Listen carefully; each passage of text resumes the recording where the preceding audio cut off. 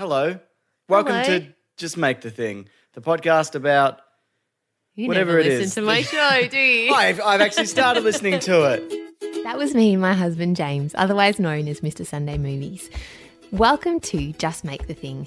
I'm Claire Tonti, and today I'm going to be interviewing that bloke about his YouTube channel, Mr. Sunday Movies, and his podcast, The Weekly Planet, that he does with his old pal Nick Mason, who drives trams in Melbourne. That podcast is now one of Australia's largest independent shows, which I think is pretty bloody top for a bloke who started all of this in his spare bedroom. So, as this show is all about how to start a thing and keep on making it, I couldn't imagine a better person to interview than James himself. So here it is, my interview with Mr. Sunday Movies. So the reason I've got you on board, Yes. Sunny Jim, is that Chanel is still away and my podcasting interviewer fell through this week. Correct. And so I thought I would bring you in here to talk about something. You had two fall through, sorry. You had a very exciting one, and then you had Mason, who couldn't do it. And then when you couldn't get Mason, you got me. That is You've insulting. already been on this one. Yeah, I know. So really, you're my last resort, as always. Lucky you live in the house with me, so you couldn't say no. That is lucky. You also tried some of my hot cross buns that I made this week, also making things. What did you think of them? Look, What not good. They weren't that bad. The one that I had was like a rock with a sultana in it. Yeah, fair call. They were okay when they I came had out the of little the one, oven. like that weird little Oh yeah, gnarly one. that was real bad. Yeah. That was a real small weird one. What's a typical day for you in terms of how you structure your work? Well, I sleep in because I work late generally. The way that we operate, and you know this obviously. Yeah, I know. normally I'm start there late too. and do I do a feed or whatever for the kid, and then you'll do an early morning thing. Yeah. So when do you? So just talk us through. When do you get up? What's your actual day like? Well, it depends on the day. Like it is, some days are busier than others. Like basically, I kind of get up, I'll have a look at kind of movie news and trailers or anything that's happened. Eat your muesli. Eat my muesli every day. It's important. I don't know how many hours I work. I don't know. 6 hours today, and tomorrow I'll do whatever. Like it's just kind of whenever I'm free, I just kind of work out. Yeah. Well, I guess that's in with your tunnel vision because I get to about 9 o'clock and my brain's done. Just packs itself in and says, "See you later, Claire." Well, you're definitely more morning than I am. You can't really work at night. No, I can't at all. And I have to sleep. I have to get a good 8-9 hours, whereas you can exist on very little sleep. I'm not very good in the morning in general. I don't know why. Maybe if in the morning. Maybe if I drank, I'm not like a mean and horrible and No, whatever. but I hope just mean not. you Anyway. hate it. Yeah, I just don't. Yeah. I can't do anything. Do you know what the first thing you say in the morning is? Yeah, Every morning. Yeah, that sounds when about I right. hear you wake up, Yeah. I'm alive. yeah, not again. Again. This. Yeah, this thing, which is so funny because you're doing what you love. Yeah, I know. It's ridiculous. I'm an idiot. You're not an Yeah. idiot, but yeah. But there is also, and I've talked about this a little bit, there's a little bit of guilt with me associated with leaving teaching for this. Because I feel like for teaching and what a lot of the stuff we specifically did before this was helping people and kids specifically. And that's why we kind of do a big kind of charity push each year is because I don't, you do more of it than I do. I don't do a lot of that stuff anymore. But the way I justify it to myself is because we've got a kid now, I get to be at home with him. Yeah, so I still kind of do struggle with, what am I shouting about Spider-Man for? Like that kind of does weigh on me a little bit. It's interesting though because I always say to you, read the emails because there are so many wonderful emails that you and Meso get from listeners who and I'm sure people who are listening to this would agree, who love the show and look forward to their Mondays to hear you guys chat. And we often get emails from people who've been through really tough times saying that listening to you guys has really helped them through. Yeah. And I know it's small because it's a podcast, but then also you really can't underestimate the value of a good old-fashioned laugh and a share of something you have in common with other people. And also just often this is repeated, and it would be interesting to see how many emails say this. People feel less alone, like they feel connected. And I think not just with you guys, but with the whole community of wackadadoos. Like, am I saying it right? Wackadadoos. Oh, I always say it wrong. There's someone always It's not even a tweets real me. thing. I said it as a passing comment. And Which happens to you a And lot. Mason kind of clung to it, that it became a thing. Yeah, Mason loves doing that. He did it because it would hate yeah, you. it annoyed me. Yeah. Yeah. So I think that's what's so wonderful. That could segue really well into what we're talking about today, which is our son. Yes. Well, kind of not actually him exactly, because we don't really talk much. I thought you were going to say he's kind of not actually our son. No. No, he is. I thought we affectionately call him that weird little one. Yeah. Like you described the Holocaust one. No, I in my desperation for a topic for this week, because I'm doing the podcast weekly, I thought it'd be fun to talk about the thing that we jointly made together, which is our son. Yes.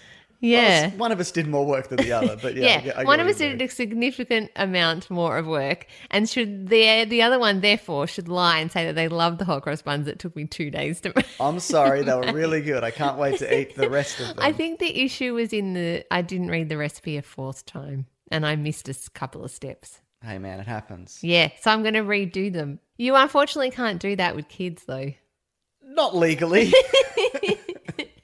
Like I mean, you can have redo them. another one to try to improve on the previous one, I guess. That's true. Is that what like your those parents couples of- did with you? Yeah, exactly.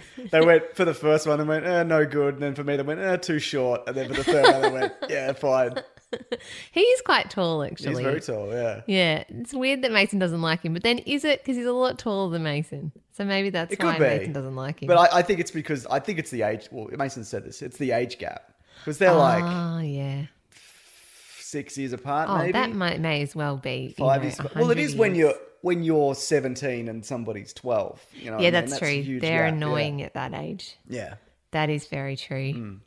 Okay, well then I thought I'd start by saying, is being a parent what you expected? Oh, that's such a boring question. Well, excuse me, this is my podcast. You have to answer it because I asked you to do it Sorry. 10 minutes ago.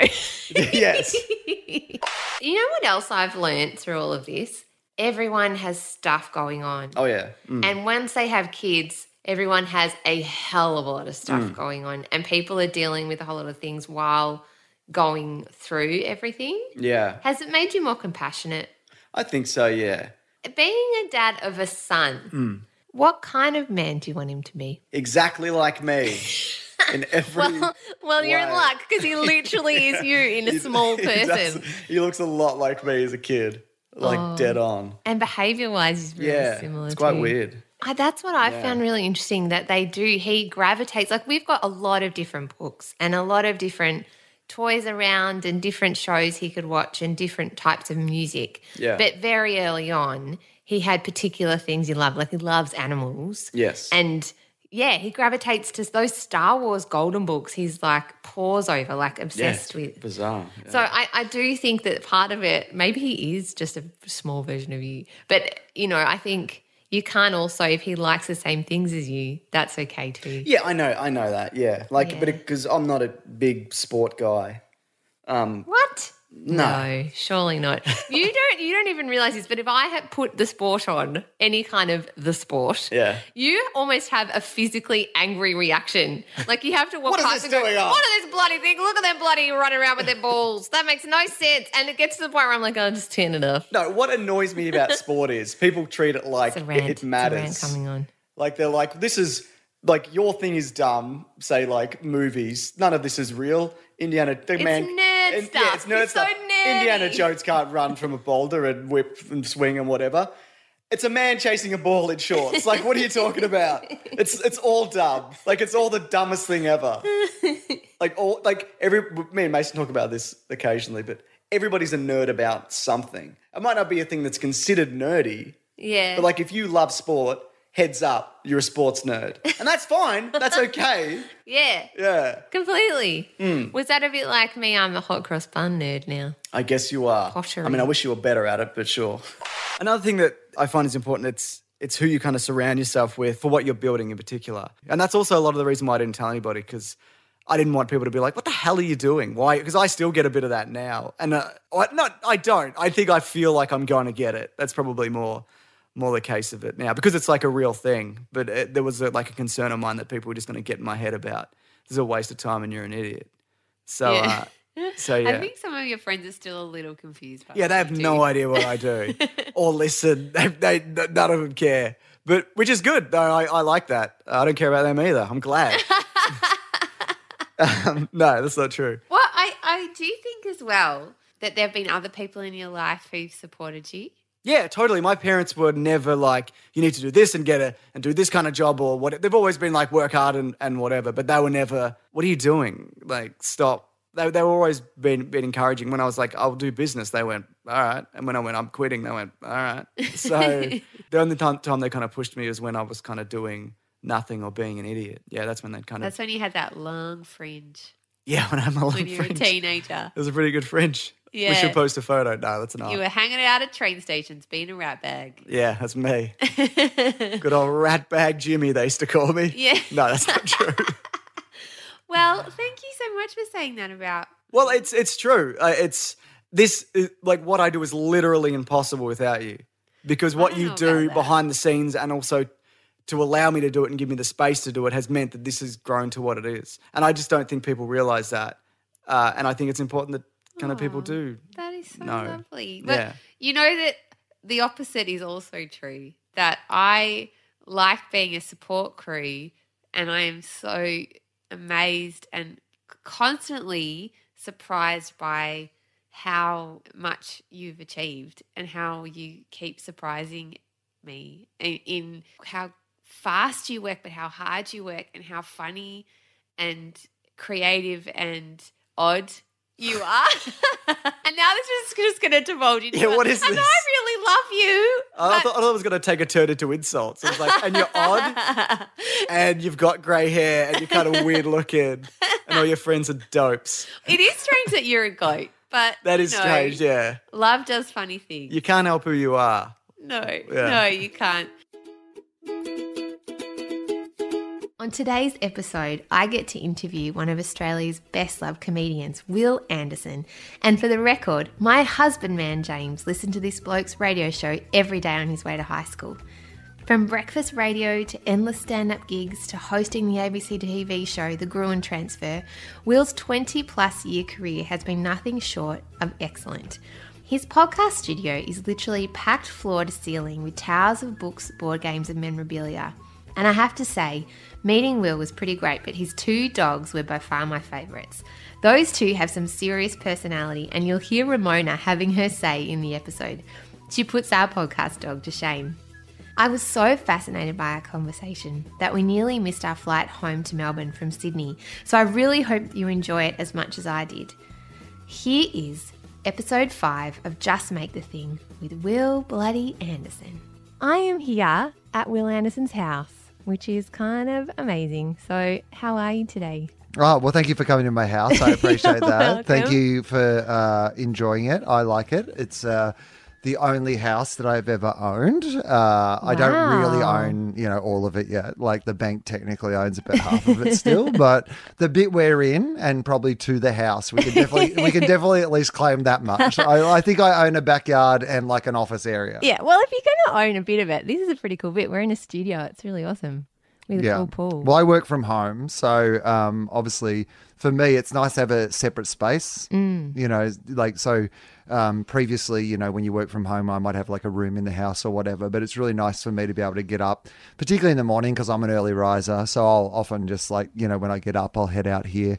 Maybe one of the dogs will come out like behind you and come and sit out and keep me company. They are the best dogs. They've just been sitting, chilling out all day. They they spend a lot of time in here while I'm podcasting. So I think they understand what's going on at this point. But it's nice to have a separate space where you can sort of just go to somewhere and go, okay, this is nice. I'm at work now. This is my space. This is where I am. So I guess we were talking about ideas. I'm really interested in whether you think the ideas are all inside your head or ideas are kind of external things that you kind of have to tune into. When I used to jog, often in the middle of the jog, you'd suddenly go, that's it. That's what that's meant to be. Now I get it. I get it. Swimming, that was another one, which is the worst because you have no notepad, you have nothing. So then you either go, I have to cut short my swim. I always used to hate if I had a good idea early in a swim because I either had to cut the swim, I just get out of the water and write down this idea. Or then for the next hour of the swim, all you're doing in your head is go, remember that idea. I cannot think about anything else anymore. Just remember that idea that you're going to write down. That's so, why do you think that is? Do you think that's because your subconscious brain's just hanging out in there and that's when the real work happens? I don't know. What's a good analogy? Driving, right?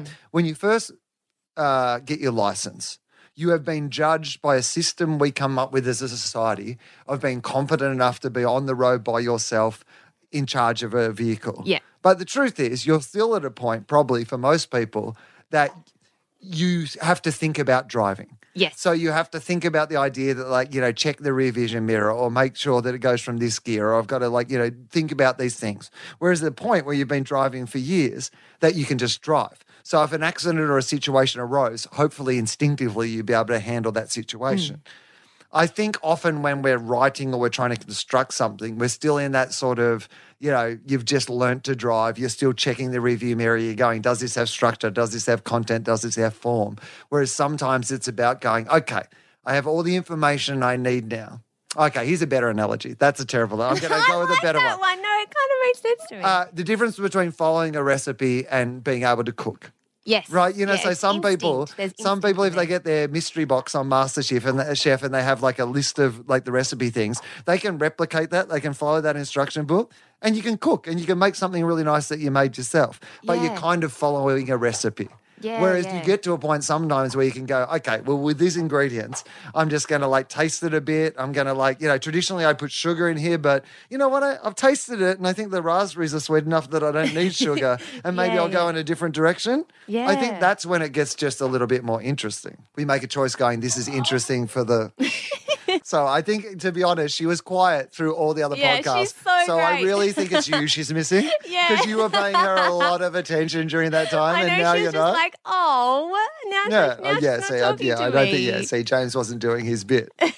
You got to do a little dog care of your own. You got to, absolutely. Oh yeah, back rub would be good. She'll enjoy a back rub. Yeah. She'll be into that definitely. Oh, That's kind of her main thing that she so likes. happy. There you go. See, look at that. That's all right. So, do you ever surprise yourself with things that come out of your brain? Yeah. I mean, yeah, of course. Like on stage and stuff. Like I had will become probably quite a famous incident in my work where I was kicked off a plane. Well, not kicked off a plane. That's not true. I was arrested at the end of a flight through a series of misadventures that turned out weren't my fault. Ended up, being arrested, went to a police station and had to do a show in Wagga that night. So I was out, cleared, and had to end up going and doing the show. And the first 15 minutes of that show, so I've had an audience waiting for half an hour, I'm half an hour late, and they all know in the audience because it's happened in the last couple of hours. Everyone knows I'm late. Because everyone's got their phones. Yeah. They know. And it goes round. So literally now I've got 500 people in an audience who know nothing about what's happened but all know that something has happened, right? Yeah, And I walked down on stage that night and the first 15 minutes of that show were about what had happened, right? First 15 minutes. Completely off the top of my head. Completely. And it was fun. There was honestly bits in the rest of the show where they weren't laughing as much as the first stuff. And I was I better refer back to that first stuff. Yeah. Do you have a favourite moment on stage or a favourite set that you did or a moment that you remember that you went, yeah, nailed that, proud of that? Well, I got to be honest with you. This Wagga 15 minutes was probably, to me, I was like, this is it. This is kind of as cool and fun and whatever as this ever gets. Regardless of whatever's happened up until this point, in a purely comedic experience, you've got everyone in the room who definitely wants to hear about it. You are in the moment, so all my reactions are completely natural. Genuine. At that point. You know, they're not me recreating what I thought the moment was. It is actually the moment. But enough things have happened if I just keep talking that they're interested in it. To me, that's a brilliant moment. But how the fuck do I recreate that? Yeah. I don't want to have to get arrested on every flight just so I can have a good first 15 minutes of local material. No. You know. What advice would you give to people out there who want to start a thing or are struggling to keep on making a thing? Well, firstly, I reckon the greatest thing of all is just to start with that idea of just loving the thing you're doing. If you don't love it, how can you expect anybody else will ever love it? Art is not meant to be a survey. You know, you're not meant to survey 1,000 people and find out what they like and then come up with a computer program. I think that's a really good place to start with any sort of art. Stuart Lee, who's a brilliant UK comedian, always talked about the idea of the 2,000 rule. And he said, if you can get 2,000 people to love something enough that they will pay $50 a year for it. So whether it's a ticket to the show, whether it's a T-shirt, whether it's whatever your business is, but I'm just using the analogy of my business, obviously, whether it's being a Patreon subscriber to your podcast, whatever it is. Yeah. But if you can get 2,000 people to spend $50 a year, to like you enough to spend $50 a year on your career, that's $100,000. And that means that you can fund something, you can have a little project. So often we think about 200,000 people when we should be thinking about how can I make something that 2,000 people love $50 worth? Start by making the thing you do. Yeah. The people who like it, make them really love it. Yeah. Don't fuck them off to have a broader audience. Make them love it, because the people who really love it, they will buy the T-shirt. They'll buy the poster. We have people who listen to this podcast who listen to my podcast, TOFOP, who have been listening, since the start.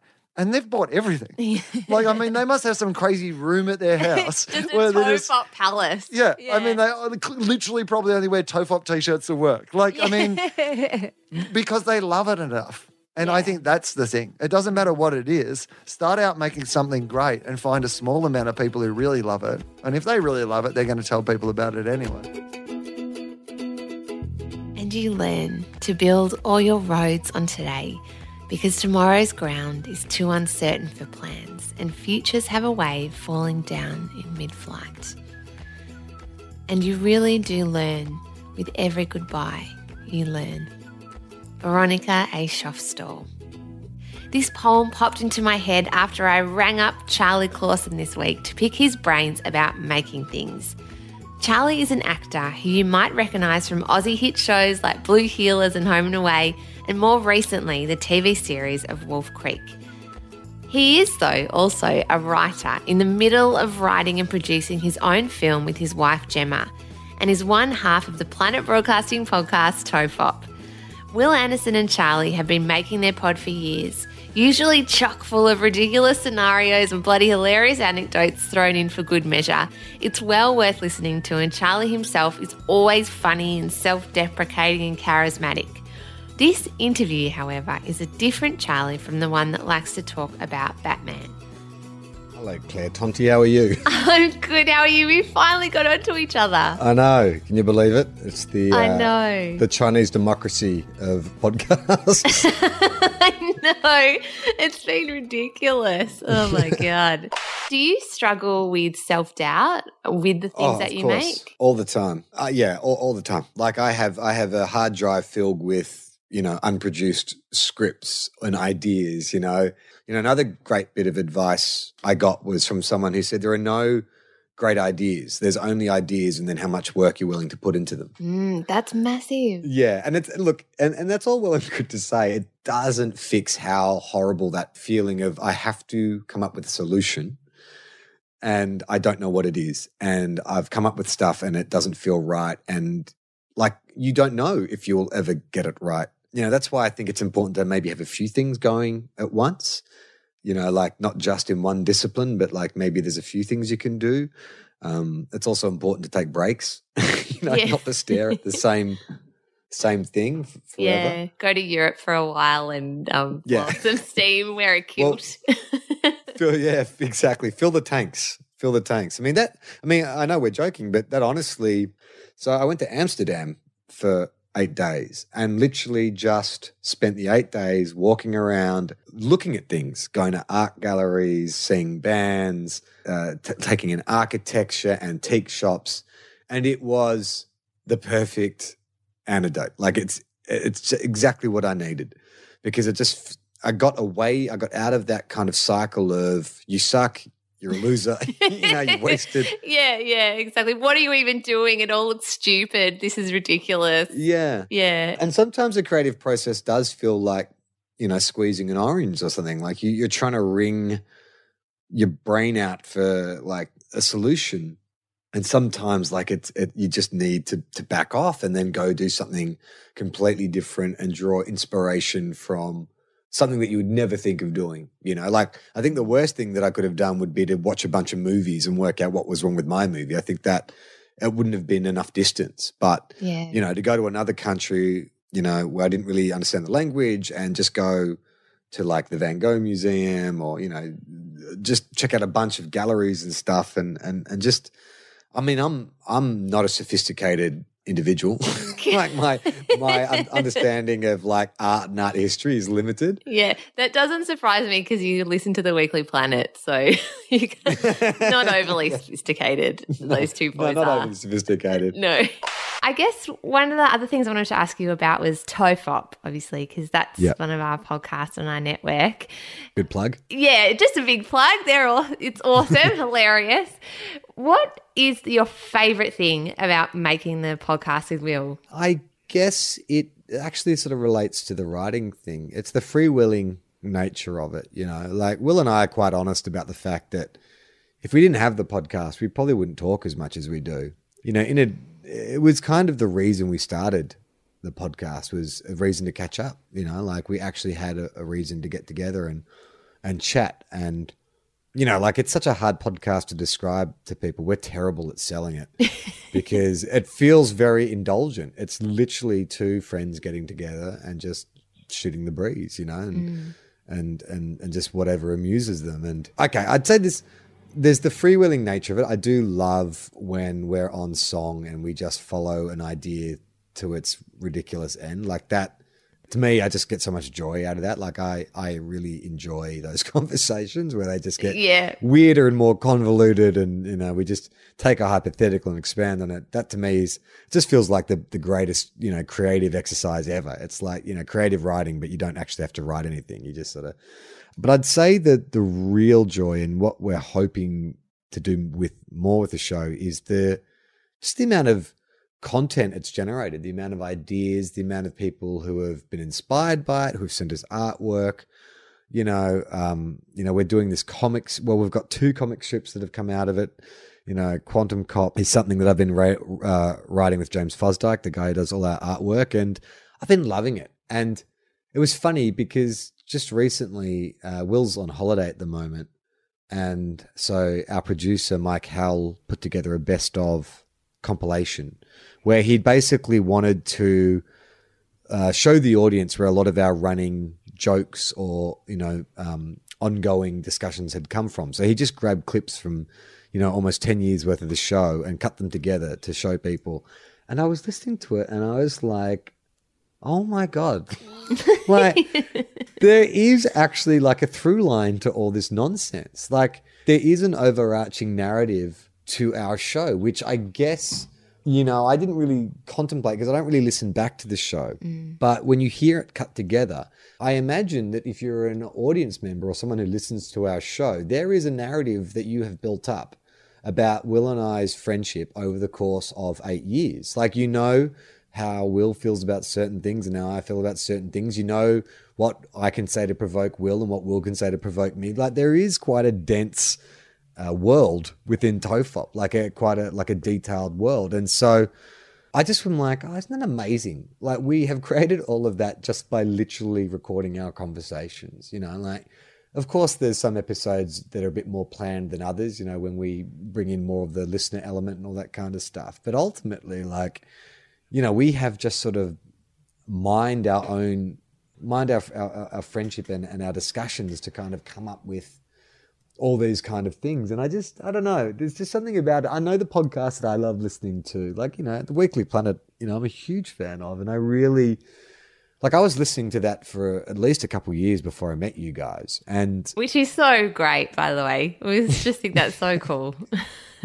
But it's funny because, I'd sort of had created this narrative in my head for James and Nick and their friendship and, the certain kind of in-jokes that they had and stuff. And I'd never stopped for 1 second to apply it to my own podcast because, I kind of felt like the Weekly Planet's structured and it makes sense. And, it just seems so much more professional than what we do. Oh, God. But then, and then listening to what Mike Howell had done is like, Oh no, there is kind of like a loose structure to our shows. Like there are certain tropes and things that come back. And, you know, like podcasting is this sort of strange, I mean, I wouldn't even say new world anymore because it's not that new, but it is an art form within itself. And it's really the art form of conversation, you know, and there's podcasts like The Weekly Planet. There's others ones that I listen to that are so obscure, but I started listening to them 6 years ago and now I'm in too deep. I know all the personalities on these shows. I know who these guys are or these girls are, and I know their relationships and the ins and outs. And so I couldn't possibly recommend them to anyone because they're so niche. But there's something beautiful about that. You know, it's like you are in on it. People who listen to our show and they get the jokes or they understand, you know, why Clawsome and Awesome don't rhyme and all that kind of stuff. Like, yeah, you know, they get it. They get it. I love that. Like, I just love that there's a community out there who are into our show, you know, because we really had no ambitions for it when we started it. You know, we just thought, look, this is what Will and I do when we get together. It's an accurate representation of what we're like when we get together. When, you know, our friends would throw parties or whatever, would get together and Will and I would always end up in the corner somewhere just talking nonsense, trying to make each other laugh, like, you know, bringing up obscure facts or trivia or whatever it is. So, you know, like whether or not it's a high form of art or entertainment, I don't know, but it is genuine. You know, like it's not manufactured. So I guess that's what I get out of it is like, you know, I was talking to a friend of mine the other day as a musician and we're talking about the creative process and he just talked to me about, I'm not musical at all, but he was saying that, you know, when he's in the studio and he, you know, creates a melody or a beat or whatever, or something that just works for him, it just is this kind of transcendent experience for him because it doesn't even have to think about it. It just everything just comes naturally. Effortless. And he said, like, you know, what do you have in your life that's like that? And it's podcasting, you know, like not just my ones, but, you know, when I do this, when, you know, I did the Weekly Planet, I love it. I love sitting down and just chatting with people. I love exploring ideas. I love talking about things that interest me. I love listening to things that interest other people. Like, you know, maybe it's the product of being the youngest in a big family. You know, they were all big talkers. I grew up in a house where at family dinner, like everyone would have an opinion on something and conversations were very detailed and would cover a range of topics and points of view. And, you know, that's what I love. Yeah, it's that art of conversation that seems so inconsequential in some ways, but I think is actually one of the fundamental things that moves us forward as humans. You know, I think that it definitely, don't you reckon, especially now in the climate we're living in, the more that we can talk and listen to other people and really deep dive into what they think about things in a long form piece, which is what podcasting is, because often we're just listening to sound bites, you know, 10 seconds, 30 seconds, a tweet from a madman, you know, that runs the country. And so, I really believe in podcasting and I think what you and Will have done is show the incredibleness that is friendship, you know, and let people into a window into that and give them a lot of joy and humour along the way. And it ends up being this kind of funny thing where you've got all these friends that you've never met, but they know you so well. It's where I feel so lucky to be a part of all of that too. So thank you so much. And it's great to have you and Will as part of it all too. So no, we're very happy to be part. We feel like we've fallen in with the cool kids. We're very happy to be part of that. It's just like, how lucky are we that like this network decided to take our stupid show on? Can I get that in writing, James and I? That's very exciting that Charlie Clausen thinks we're the cool kids. Hi guys. Today I'm chatting to one of our podcasters from the Planet Broadcasting Network, Dave Warneke, who is, I think, the king of just making things. From a musician in high school in a band, to writing musical comedy, to being a children's party entertainer where we had a disturbing experience in a Santa costume, to diving headfirst into stand-up comedy by doing his first gig in his very own Melbourne International Comedy Festival show, to a trivia night host and now associate producer of Funnies on the project. Dave Warneke is a man who is fearless. He is also a man of many talents. And he came over to our place on a Sunday arvo, and we had a grand old chat about how he got started and where he's going next. If you haven't had a chance to listen to Do Go On, I highly recommend it. It's 3 wonderful comedians, Jess Perkins, Matt Stewart, and of course Dave Warnicky, chatting about trivia, mainly history, and it's just hilarious. Dave's advice for making the most of the opportunities you have and working hard is so worth listening to. So I highly recommend you jump on board, stick around, and get those earbuds in your ears. Okay, off we go. Why trivia and comedy? That seems to be the trajectory that your career's taken. Okay, so I guess when I was in high school, my dream was to be a rock star. That is not what I thought you would say. I love it. Super lame. Not lame. But that was sort of my thing, and I played in bands all throughout high school. Keyboard. Can you throw me some band names? Oh, okay. The first ever one in year 7 was called Weed Hornet. And everyone thought we were massive stoners, but really the reason was we practiced in a garage, and in the garage there was a whippersnipper. The brand was called Weed Hornet, and that's why we called it that. Okay, that's so awesome. I love that for so many reasons.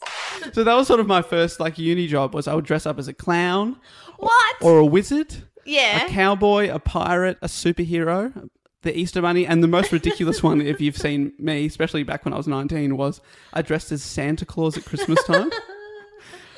So people are paying big money for me to turn up, and I am like a very thin man, especially was back then, and very young looking. And I'd have to wear a fat suit, and I'd put on an unconvincing, deep Santa voice. And that was kind of okay, but it was also... It was a bit like comedy. When it went well, it was the best, but when it went terribly, it was so bad. Like, I got practically beaten up by some kids one day. Kids are vicious. Oh, they are crazy. They are crazy. They're like all the inner things that adults would love to do but can't because they're grown-ups. They just don't have that. Oh, and sometimes the grown-ups don't give you any help at all. Like, I remember once I was out in Caroline Springs, lovely suburb of Melbourne, and I was out there dressed as Santa. And I walked in there, and the first thing someone said to me, this is a drunk adult, yelled out, "You're not fucking Santa." I was like, there are kids around. And I'm supposed to, I'm like, oh, all right, this is hard. I started performing, and I was singing, because you had to sing songs, you had to sing like Jingle Bells and stuff like that. Yeah. All inside this fat suit that was so hot. And some kids come up, and I've got a CD player, and these 2 twins start karate chopping my CD player, and I'm looking at the dad like, give me some help, and he's just going, ha ha, taking photos of it. It was so bizarre. And then on the way out, they followed me to the car park, and I was like, this is terrifying, because some of the kids are now 14 or something. Oh my God. I went back to my car eventually, and I sort of just chilled out, and I took the Santa suit off, and I was... probably needed 30 minutes to sort of relax. And then when I drove off, half an hour later, I could see the kids on the playground. They were waving at me like viciously, like, "Bye, Santa." I was like, they've been waiting. Oh, man. Yeah, so it was a tough gig. intense. What strikes me about all of that is that you are a hard worker. Would you agree with that? I think I would say I'm a hard worker, but I also would say that one thing often just leads to another. Yeah. So one thing I didn't say earlier was, so I did the music, and then it was a bit of stand-up. And then I started making a web series. It was called The Dave Warnicky Experience. And I would set myself a challenge, and my friends and I would just film it on camcorders. And this is like in the early days of YouTube. And we'd edit it on iMovie and sort of taught ourselves to edit and that kind of stuff. And so one of the challenges was to do a show at the Melbourne Comedy Festival, which in Melbourne every year we have this big comedy festival, and it's like Australia's largest ticketed event. Yeah, it's amazing. So there's hundreds of shows, and so great. they sell hundreds of thousands of tickets, and there's like massive comedians that do stuff in theatres with like 1,200 seats, and then there's also at the back of a pub. It's a bit like the kindergarten. Yeah, exactly. With like a 20 seats. And I'd only done comedy a few times, and I set myself this challenge, so I signed up to do the comedy festival, which is not something that I would tell anyone to do, but I am glad that I did it, because sort of that was one of those things that one thing led to another. But so what I did was I signed up to do 7 shows at the Melbourne Comedy Festival at a pub in Fitzroy, a little bit out of the city, which I'm glad because that meant no reviewers came, no industry came. It was basically just me performing for my friends because I was only 19 or something this time. So a bunch of people from high school came, and it was really good because it was a roller coaster, because I remember the first night it was sold out and I was like, this is amazing. I am a comedy god. And the next night, 2 people came. Oh, wow. And it was like a real, roller coaster. They often say that, don't they? That there's sort of, you can have that initial like luck, and then when you're onto a good thing, and then the second thing you do is just the worst. Totally. Yeah. And I experienced it that week. And yeah, it went well enough for me to want to keep doing comedy. Doing it. Yeah. Yeah. And now I'm preparing for my currently 9th Melbourne Comedy Festival. Yeah. So that was 8 years ago now. Man. Which is crazy that I'm still doing it. It's so crazy. That's so incredible. Yeah. Yeah. I think, it's just I just like making things. And I always have ideas all the time, just constantly coming. I get very excited about a lot of ideas that just never happen. I lose enthusiasm. And it always happens at the worst time. Like I'll be like, all right, I've got to get up early tomorrow. I'm going to go to bed. And I'll be lying in bed and like an idea will hit me and I'll get so excited about it that I can't sleep for like 4 hours. Oh, really? Yeah. And then I'll wake up in the morning and I'll think about the idea and it just isn't that good. Yeah. Or over time, I'm just like, oh, that's too hard. I'll write that idea down and I'll come back to it later. And I think my kind of rule is I've got to write down the idea and I've got to be able to come back to it in months' time and still think it's a good idea. Like sometimes I have gotten, like I've written down an idea, come back to it, forgotten that I'd even written the idea and been like, made myself laugh with the concept. Wow. I think that happened with the idea of dating the audience. I thought that was funny, wrote that down as like an off note, and then I came back to it not remembering it and I thought, oh, that's genuinely funny. That's a funny idea. Well done, Dave. Yeah, totally. Yeah, I always go past. Thank you, past Claire. That was good. Yes, you know what I mean. You did good, or like that was real bad because now I'm like have booked my day out or something, or I'm really stressed. Past Claire's really let me down. Yep, you really should have done more. Yeah, exactly. But do you have a notebook? How do you keep your ideas? I just write them down on my phone. Oh, in the note section. Yeah, just a note type thing. I've got hundreds. This is like a rabbit hole. Over 1,000 notes. It's just wow. And some of them mean nothing.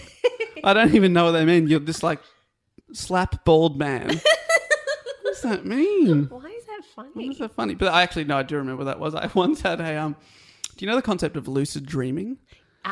Which is where you're dreaming, but you train yourself to realize you're dreaming. Oh. So the idea, you don't have to. I didn't train myself, but I've experienced lucid dreaming, I think, twice in my life. Yeah. And it's basically people want to be able to train themselves so they can be in any situation and then be like, all right, great, now I'm going to go party with Lenny Kravitz or whatever. Like you do anything you want to do. You can do anything you like. Yeah. Or like it's a nightmare and you can be like, this is just a nightmare. I'm going to go to a theme park now. You can do anything you like. But I remember the 2 times that I've realised it was a dream. Have you ever realised you were in a dream? No, and now I'm really jealous. Yeah, you should be. Sounds awesome. I've thought about looking into training yourself to do it. Apparently one of the big things is when you wake up, you have to write down your dreams. Yes, I was listening to a podcast recently. Who was talking about this? It was an Oprah podcast. He was very like a monk. It wasn't a comedy dream, but he was talking about that if you have to capture them because dreams are really important and you can learn a lot about yourself and your deep subconscious. But when I wake up, I just want to go back to sleep. I can't be bothered writing down my dreams. No, that's true. But you lose them so fast too. Totally. But I remember this one. I was in a cafe and I realised, oh my God, I'm dreaming. I can do anything I like. And there was a bald man sitting down and I slapped him on the head and the whole cafe cheered. And I was like, this is amazing. And then I woke up. And the other time was probably about the time I was starting out in comedy. I had this laptop and it was so annoying. Like it was just a really shitty old laptop and it would always play up. It always like lose work that had saved. And I realized I was dreaming I could do anything I liked. So I grabbed that laptop and threw it out a window and it was so satisfying. Yeah, they're my 2 lucid dreams. Oh man, that is incredible. I want a lucid dream now. Great people do things before they're ready. They do things before they know they can do it. And by doing it, they're proven right. Amy Poehler. Jess Perkins, or Bop as she's sometimes called, is an Australian comedian, a radio host on Triple J, and 1/3 of the very hilarious comedy trivia pod Do Go On. This girl has the most infectious laugh and is a downright smart and talented human. She's also a very wise one. I love that she jumped into stand-up by entering into the Raw Comedy Festival, and I think she proves Amy Poehler right. If you don't jump in before you're ready, you may never jump in at all. What she has to say on failure, on self-doubt, and also about being a woman in the comedy industry is fascinating. Jess and I could have chin-wagged all day and did before and after I turned off the mics.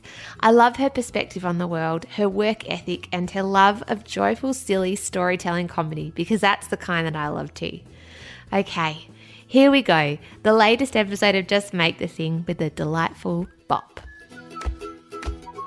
So, Jess Perkins, hello. Hello. Hello, thank you for coming on Just Make the Thing. Thank you so much for having me. I'm very excited. Oh, goodness. Okay, no pressure. Yeah. It's going to be good. I never appear on anyone else's podcasts, so no.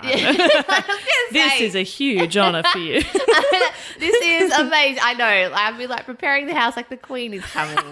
We haven't just like thrown her little cushions on the floor for our soundproofing, and our dog hasn't attacked you. Yeah, it's fine. It's totally It's fine. amazing, the service. Yeah, I know. And if you can hear something in the background, that is the podcast dog trying to get in to bully Jess. But hopefully James will take her soon and it'll all be fine. So tell me about Do Go On. How did that eventuate? My favourite thing. The boys have told me that they recorded a couple of episodes.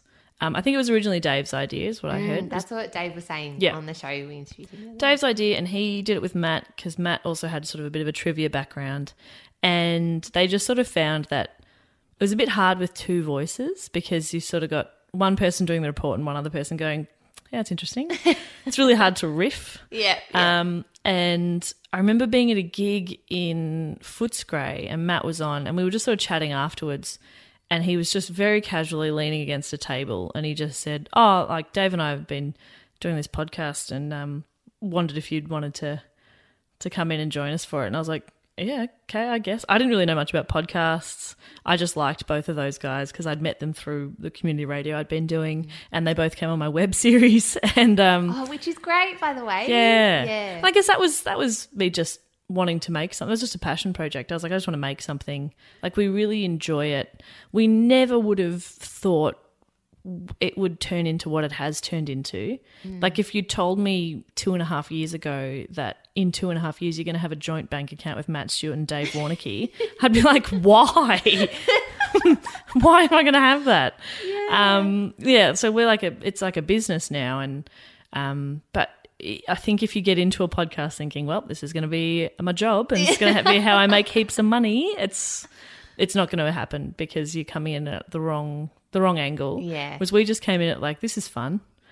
And it still is. It's still always fun. I can be in a really bad mood or I can be really down and I'll head for the studio knowing that just talking to them is going to cheer me up. Aww. And it always does. Yeah. They annoy me. And I mother them. Yeah. And that annoys Matt. But, they're like two of my best mates now and it's my favourite thing that I do. It comes across in the show, definitely. Because I think that's the feedback I hear from people a lot, that they just laugh along with you. Yeah. Because it's not just the reports, but the friendship that you have and the way that you interact with each other and make fun of each other. And but it's we make fun of each other, but it's with a lot of love. Yeah. It always comes from, well, it doesn't come from a good place when you're making fun of someone, but it's there's no malice, there's no bad intentions. It is always friendly, and that means that the way people interact with us is much the same too. Like, they'll muck around with us and they'll hang shit on us, but it's always in a pretty friendly way. Yeah. And I think the way that you interact on a podcast determines how people will interact with you as well. 100%. Yeah. So we're very lucky that we are friendly with one another because people tend to be nice to us as well, which is good. Like, please don't abuse me on Twitter. No, I couldn't handle that. I don't like it. No. I think that's ultimately the whole Planet Broadcasting thing is like that. And it is. It's because of the way people speak to each other on their shows, and then in the community, we're trying to build that kind of positive stuff, which I think is really rare on the internet. Yeah. But also, like, most people will really like my laugh. I've got quite a loud laugh. It's the best. I love your laugh. A lot of people do, and that's really, really nice. But you'll get other people like, shut up. I'm like, well, Don't listen, guys. yeah, don't listen. If you hate it that much, it's part of what I contribute to the show. Yeah. It's infectious. One of my favourite Yeah, parts. it's so silly. But yeah, so Yeah. it is a bit strange. I'm not entirely sure what it is that motivates people to send hate, but it does tend to be, I don't know, maybe the boys get it and I don't see it as much, but they definitely don't like me sometimes. But I don't care. Yay! Yeah. I think you get to a point where you're just like, no, I'm secure in what I'm doing and I'm going to focus on the good feedback. Yeah. And constructive criticism, I'm always very open to. But just saying, like, you're shit and you're not funny and your laugh's annoying, I'm like, well, that's not very constructive, is it? No, that's Can't not. change any of those things, so So move on. move on, thanks, bye. Bye. Yeah. There is a kind of thing, because James gets that a lot on Mr. Sunday Movies, on his YouTube particularly. They get they have a whole segment on their show called Hate Mail, which is just that James reading out death threats and like ridiculous things people say. And he deals with it by, just laughing about it You in have the to. end. Yep. And in a way, you sort of think the bigger that you get, if you're not getting hate mail yet, that means you're not that big. In a way. That's a great way of looking at it, yeah. Like if you're getting hate mail, you're like, yeah, I think I've made it now. Yeah, I'm I've doing done well. it. That kind of sometimes annoys me in radio, that trope of the two funny blokes and then the woman who's like, guys, be serious. Yeah. You know, oh, stop it, Greg. Yeah. Get back on track. You Yeah. know, that kind of trope. Yeah, I think so. And I fall into that role sometimes on the podcast. Like I was watching back, we've been filming our live shows at the Comedy Festival. Yeah. I was watching back one that we did a couple of weeks ago. And I was in a real mood that day. Like I had been very upset and down and stressed all morning. And so anyway, so we get to the show and I'm fine, but I'm grizzly. Yeah. I was a little bit snappy and I was mothering the boys a bit and Yeah. was doing a bit of that, like, Matthew, you're going to be, I do it to Matt particularly, but it is always as a joke. Yeah. Like, so anyway, he left the stage at one point and I said, okay, you're going to stay in timeout until you're ready to behave. And I'm joking, but I was watching it back like, I don't want to fall into that. No. I don't want that to be my role because it isn't. And more often than not, I'm derailing the podcast. Yeah, you are. You're the one that's getting so silly and like creating some really like land in your head. Jess has just gone into some world where the carrots are talking to her or something.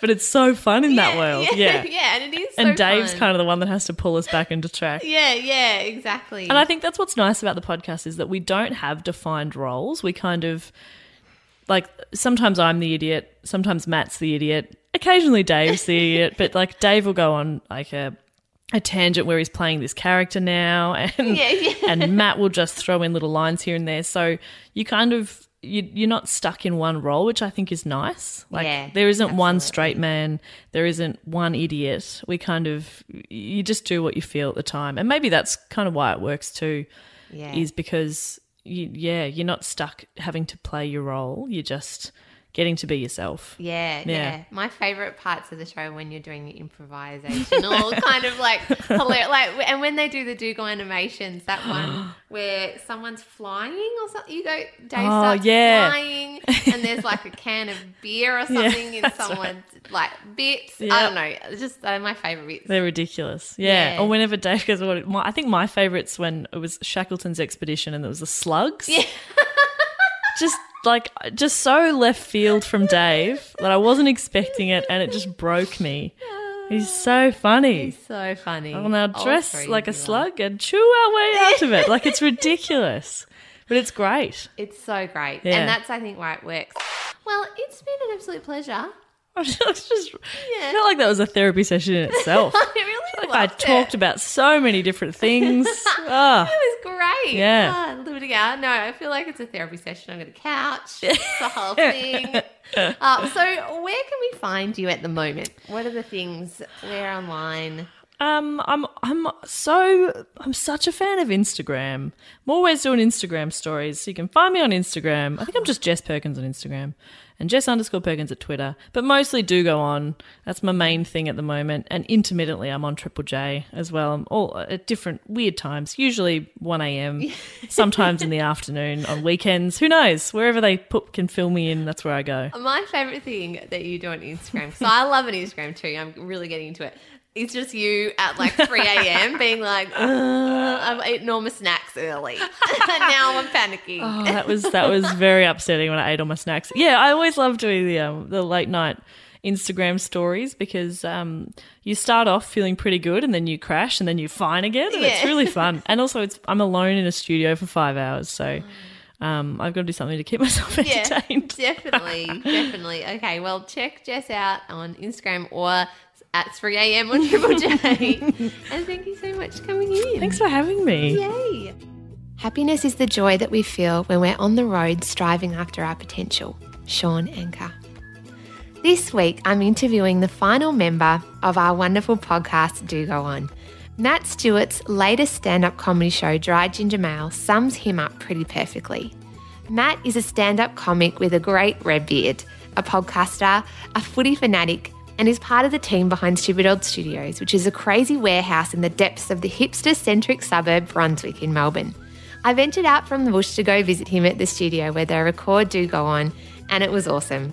I always love a visit to Stupid Old Studios because you just never know what you're going to get. It's a rabbit warren of comedians and writers and creatives recording podcasts, writing in offices, working in think tanks, filming sketches and editing shows. They produce a lot of amazing comedy, including Auntie Donna's show, and we have lots of our podcasters who work out of that studio. But anyway, back to Matt himself. He's a guy that is the ultimate team player.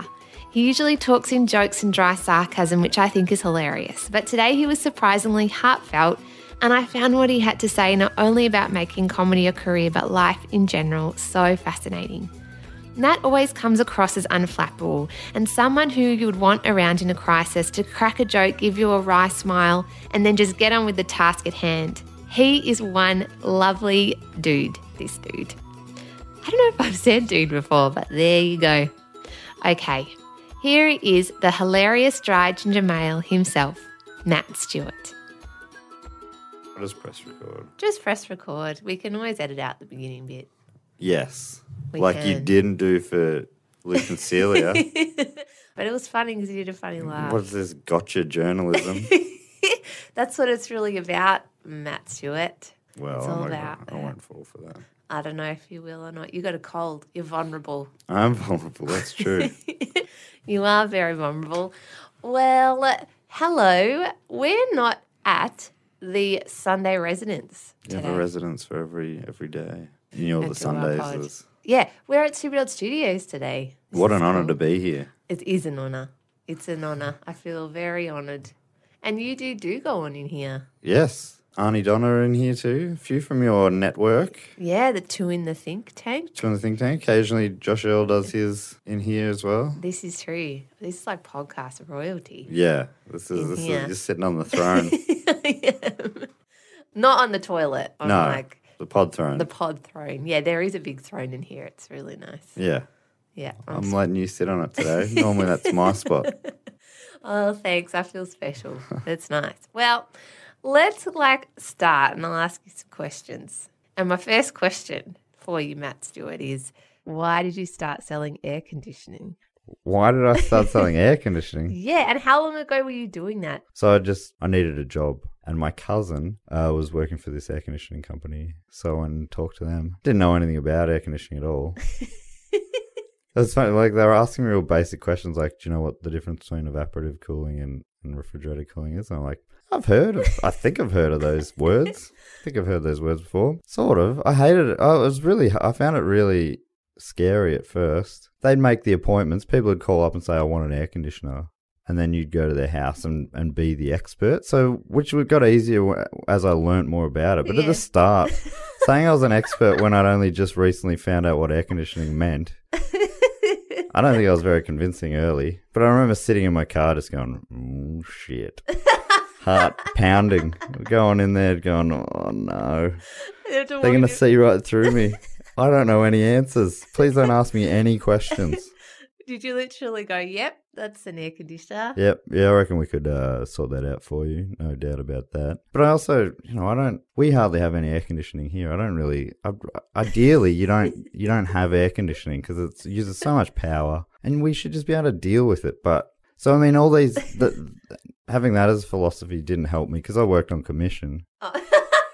Just go to people. But I'm like, honestly, do you really need... On principle, it's bad for the environment. I'm like, if you definitely need it, then let's figure this out. But do you really need it? Why don't you just use a handheld fan? just lay it down. Yeah. Singlet, shorts, you'll be fine. Couple of cool bevies. Crack a window. Yeah, excellent. Well, I'm glad you're in comedy now and not in air conditioning sales. But there's different things. Sometimes, like when I'm going to an open mic or some sort of a gig, you're going off to a gig for not a lot of money somewhere. I'd earn more money if I just stayed doing a normal job, and I would be on the couch now watching a movie or whatever. That'd be nice. I think that sometimes, and then I remember that I did used to do that, and I felt unfulfilled, and that's why I'm not doing that anymore. So yeah, do you feel fulfilled now? Yeah. I mean, not entirely. I feel like I still want to be better at everything. Yeah, but isn't that life, right? Yeah, I guess so. That you have to keep pushing.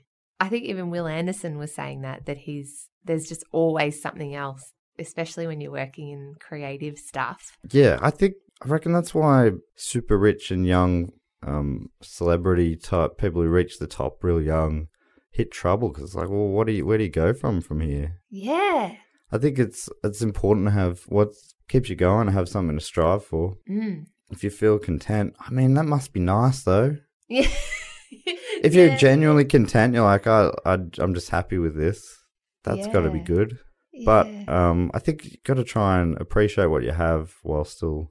Alistair told me the secret to happiness a while ago, which I think he heard from someone else, was doing something that makes you happy while looking forward to something that makes you happy. Yes. He's a wise guy. Yeah, I think that's pretty true. So true. I heard too that it was about living towards your potential. So like when you're in the mode where you're working towards where you want to go and being your best self or whatever it is, that sounds a bit Oprah-y, but do you know what I mean? That kind of idea. So it's not necessarily the getting there, but the idea that you're in a position where you're using all your talents and pushing yourself and moving forward and extending yourself. Yep. And that kind of is a good feeling. Yeah, I think so. Making progress. Yeah, exactly. Sort of inch by inch. Yeah, you look back at the year before and go, I didn't feel like it, but I've done a lot of work towards, things I want to do. Yeah. Because it never really feels like it until you look back, I don't think. Yeah, it's so true. So true. That's how I feel like with Planet Broadcasting. I sort of think, it's not going where it should be, or it's not moving fast enough, but then you look back and you think, oh, actually, it's, it's coming along. It's such a good place. What a positive thing you've done. Oh, thanks, mate. We feel very lucky to be involved with Do Go On. Well, we feel lucky to have you guys as a part of it, actually. Yeah. I have to tell you, and James's brother will be real embarrassed to say this, he's like a massive fan of Do Go On. Oh, that's nice. And all of you guys, because it's such a fun show. Oh, that's nice. Yeah, it's something I look forward to. I think that's one big difference between the podcast and like stand-up is there's no anxiety leading up to it. I always feel excited by it. Well, it's a funny difference between stand-up, whereas there are times, especially trying out new material, where it's like, I feel sick in my stomach. It's always positive feelings with Do Go On. The live shows are the same. It's funny, like, normally I'd have my heart would be really pounding before going out on stage, but the live shows for Do Go On, I just feel so chilled out. Just, it's going to be great. Yeah, it's like a big hug. You just feel like everyone is there wanting to give you a hug and a high five. Yeah.